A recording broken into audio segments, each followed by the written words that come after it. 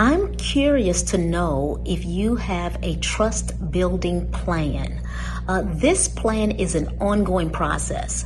It will require effort, understanding, and mutual respect between you and your team. It's the foundation, or shall I say, it's the framework of strengthening the bond between you and your team. So, an example of a trust building plan, it would include regular check-ins with your team. It also will include discussions about their college experiences. On the part of the parent, it will require us to have confidence in their decision-making skills and in their maturity. And so I'm just curious, do you have a trust building plan? I'm Dr. Michelle Lloyd. Shortcast Club.